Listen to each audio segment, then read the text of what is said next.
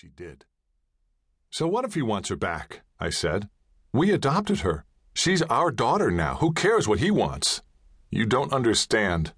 It's complicated." I pictured Melissa and Angelina at home having a lazy Saturday morning. "Of course we'll work this out," I said. "This is all some kind of big misunderstanding. It'll all be fine." Despite my words, my mouth tasted like metal. Said Julie, "The birth father never signed away parental custody, Jack. The mother did, but the father didn't. It's a terrible situation.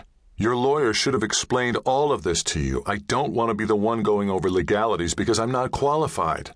As I said, it's complicated." "This can't be happening," I said. "I'm so sorry." "It doesn't make sense," I said. "She's been with us 9 months. The birth mother selected us."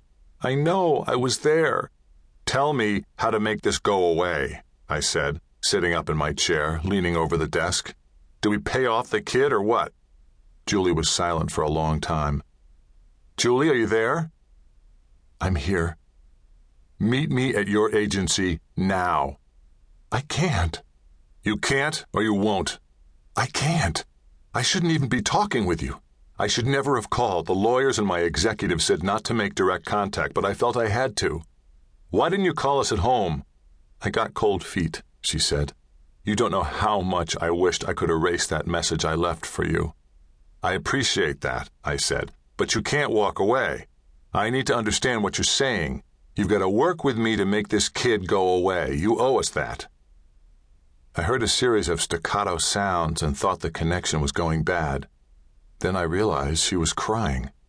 Finally, she said, "There's a restaurant near here called Sunrise Sunset on South Wadsworth. I can meet you there in an hour. I might be a little late. I've got to run home and get Melissa. She'll want to hear this. And on such short notice, we'll probably have Angelina with us."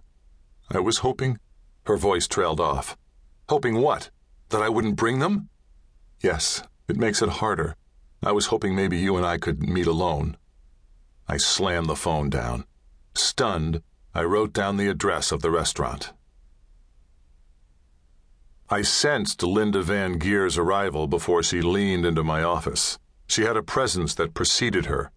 It could also be called very strong perfume, which she seemed to push ahead in front of her like a surging trio of small leashed dogs. Linda was my boss. She was an imposing, no-nonsense woman, a force of nature.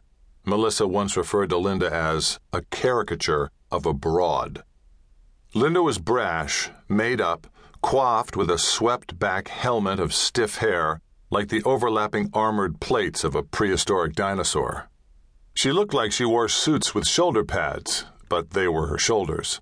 Her lips were red, and there was usually a lipstick line across the front of her teeth, which she moistened often with darts from a pointed tongue. Linda, like a lot of people who worked international tourism marketing, had once had dreams of being an actress or at least some kind of indefinable celebrity, someone who judged amateurs on a reality singing show. Linda was not well liked by the women in our office or by many in the tourism industry, but I got along with her. I got a kick out of her because everything about her was out front in spades. "Hello, darling," she said, sticking her head in the doorway. "I see you found the leads." I hadn't even noticed them, but there they were, a bulging manila envelope filled with business cards that smelled of her perfume, cigarette smoke, and spilled wine. "They're right here." "Couple of hot ones in there," she said with mock enthusiasm. "They'll singe your fingers when you touch them. Let's meet on them in half an hour." She squinted, looking me over, asked, "Are you okay?" "No, I'm not." I didn't really want to get into details, but felt I needed to explain the situation to her in order to postpone the meeting. She listened with glistening eyes. She loved this kind of thing, I realized. She loved drama, and I was providing it. "Some boy wants custody of your baby?" she asked. "Yes, but I'm going to fight it." "The baby obsession skipped this broad," she said. "I guess I never really understood it." She shook her head. She had no children and had made it clear she never wanted any.